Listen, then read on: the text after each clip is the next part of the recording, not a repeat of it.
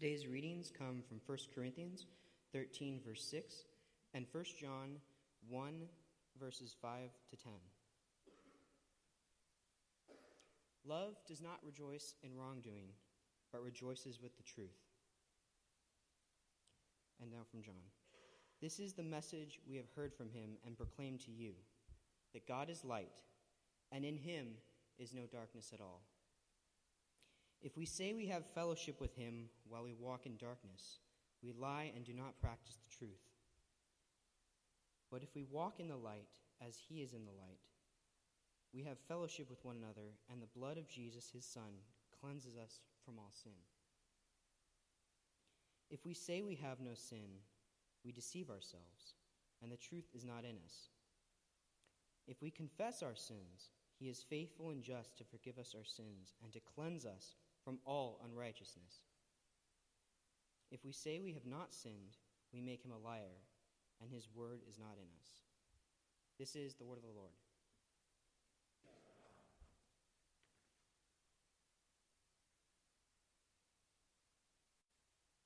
For our text today, we return again to 1 Corinthians 13, this beautiful ode to Christian love. And we're specifically looking at these particular words. Love does not rejoice at wrongdoing, but rejoices with the truth. And there are two very particular word choices here that I find fascinating, that this very dense text full of meaning has for us today. The first is the word pair. Love does not rejoice at wrongdoing, but rejoices with the truth. So we have wrongdoing, unrighteousness, Greek adikia, and we have truth. That's not a natural word pair. There's natural antonyms, good and evil, up and down, unrighteousness and righteousness. But Paul does not use the word righteousness. And truth and falsehood. Paul does not use the word falsehood. So why pair these particular two words up? Unrighteousness and truth. Wrongdoing and truth. Well, that's why I brought in the secondary text. Because here in 1 John chapter 1, the same two words are paired up again. It says that if we say we have no sin, we deceive ourselves, and the truth is not in us. But we confess our sins, God is faithful and just to forgive our sins and cleanse us from all unrighteousness, all wrongdoing. So what's John talking about here with these two words? Well, John is approaching the question this way. There are two different ways that you can see yourself, in the light, in the darkness. And on first glance, you might think, in the light, in the darkness, that means doing the right thing and doing the wrong thing.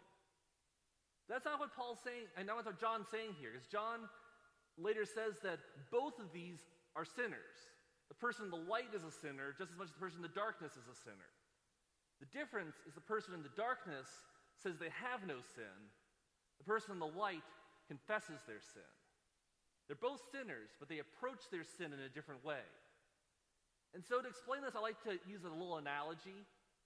Sin is like cockroaches. Has anyone here had first-hand experience with cockroaches before? Yeah, I've lived in a few really cruddy apartments. I know cockroaches. And cockroaches are a lot like sin. Let's think about this. They're noxious and vile. They spread everywhere. They can bring disease and death. And you just can't get rid of the little buggers. But there's another way that cockroaches are like sin. That's how cockroaches react to the light. In the darkness, you can't see the cockroaches. But they're there. How do you know they're there? If you flip on the lights, they all run for cover. These are the two ways that you can approach your sin. You can be like the person who has a house full of cockroaches and ignores it. They leave the lights off, out of sight, out of mind. I'm not going to acknowledge the cockroaches are there. I'm going to ignore them. This is the person who walks in darkness. The person who, even though their life is full of sin, they deny that it's there. They say, well, I'm not that bad of a person, or it's a victimless crime. Who did I really hurt? Or you know what? I'm kind of proud that I go against the grain and I'm different than everyone else. Find all these kinds of ways to justify and excuse our sins. That's just ignoring the cockroaches and partying with the lights off. Or you can flip the lights on, say, whoa, this place is infested, and I'm not going to get rid of all these things by myself. It's time to call the exterminator. And that is the person who walks in light. They have no fewer cockroaches than the person who walks in darkness. But they acknowledge that they're there, and they acknowledge their inability to deal with them.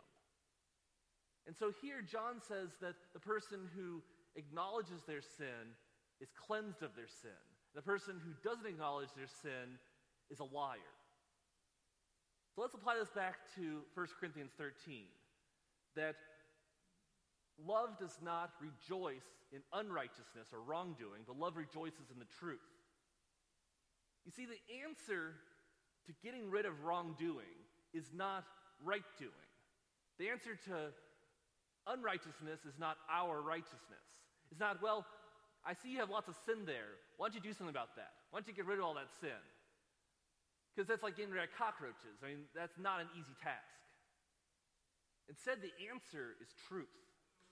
The answer is truth. First of all, the truth that we are poor, broken, infested sinners. The truth does not stop there. Because the truth in the Bible is more than just an abstract concept. The truth is a man. As we're told that Jesus is the way, the truth, and the life. He is the Son of God, full of grace and truth. That he is God's Word, and God's Word is truth. We're also told that the truth will set you free. Because this is the essential truth. The essential truth is that Jesus Christ came to save sinners. He came to exterminate infested houses, not ones that are clean. And so we can rejoice that we are infested people. Not that the infestation itself is good, but rejoice that we are the ones for whom Christ came to die and rise again. We are the ones that he has come to wipe clean of all of our wrongdoing and unrighteousness. The answer is truth. The answer is the gospel of Jesus Christ. That Paul doesn't say, the opposite of Christian love is unrighteousness, but the Christian love is all about being righteous. Christian love is all about rejoicing in the truth. Because we have been saved, we who were so poor and miserable and infested. And because we have been saved, we are joyful. And because we are joyful, we love. We love because he first loved us. That's the first interesting word choice. The second one is that word rejoice.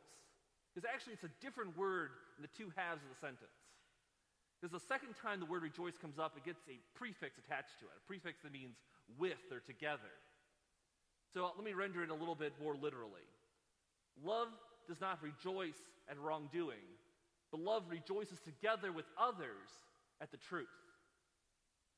If you think about it, unrighteousness is a solitary activity. Even when you do wrong with others, it's solitary because it's always looking out for itself. It's always considering only itself. It's always breaking community. And this is the problem in Corinth. Remember, as we learned on Monday, Corinth was a highly divided congregation. Corinth was a congregation in which the people were not loving each other because they were not unified. And so unrighteousness is divisive. But truth unifies.